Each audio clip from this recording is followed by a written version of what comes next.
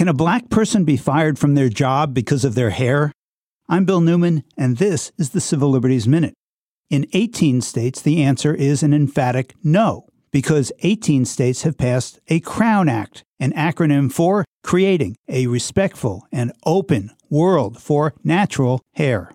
These Crown Acts prohibit discrimination in employment and schools on the basis of hair or hairstyles associated with racial, ethnic, and cultural identities.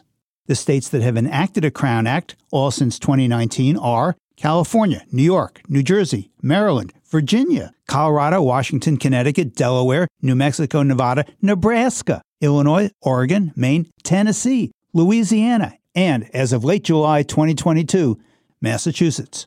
A federal Crown Act would bar this discrimination nationwide by making it a form of national origin or race discrimination. That proposed law passed the House of Representatives this year, 235 to 180. But the Senate has not yet acted on this proposed legislation. Policies and practices that prohibit natural hair have been used to justify removing black children from classrooms and adults from their employment. So, we need 32 more states and the United States Senate to pass a Crown Act so that this form of discrimination is outlawed completely nationwide. The Civil Liberties Minute is made possible by the ACLU because freedom can't protect itself.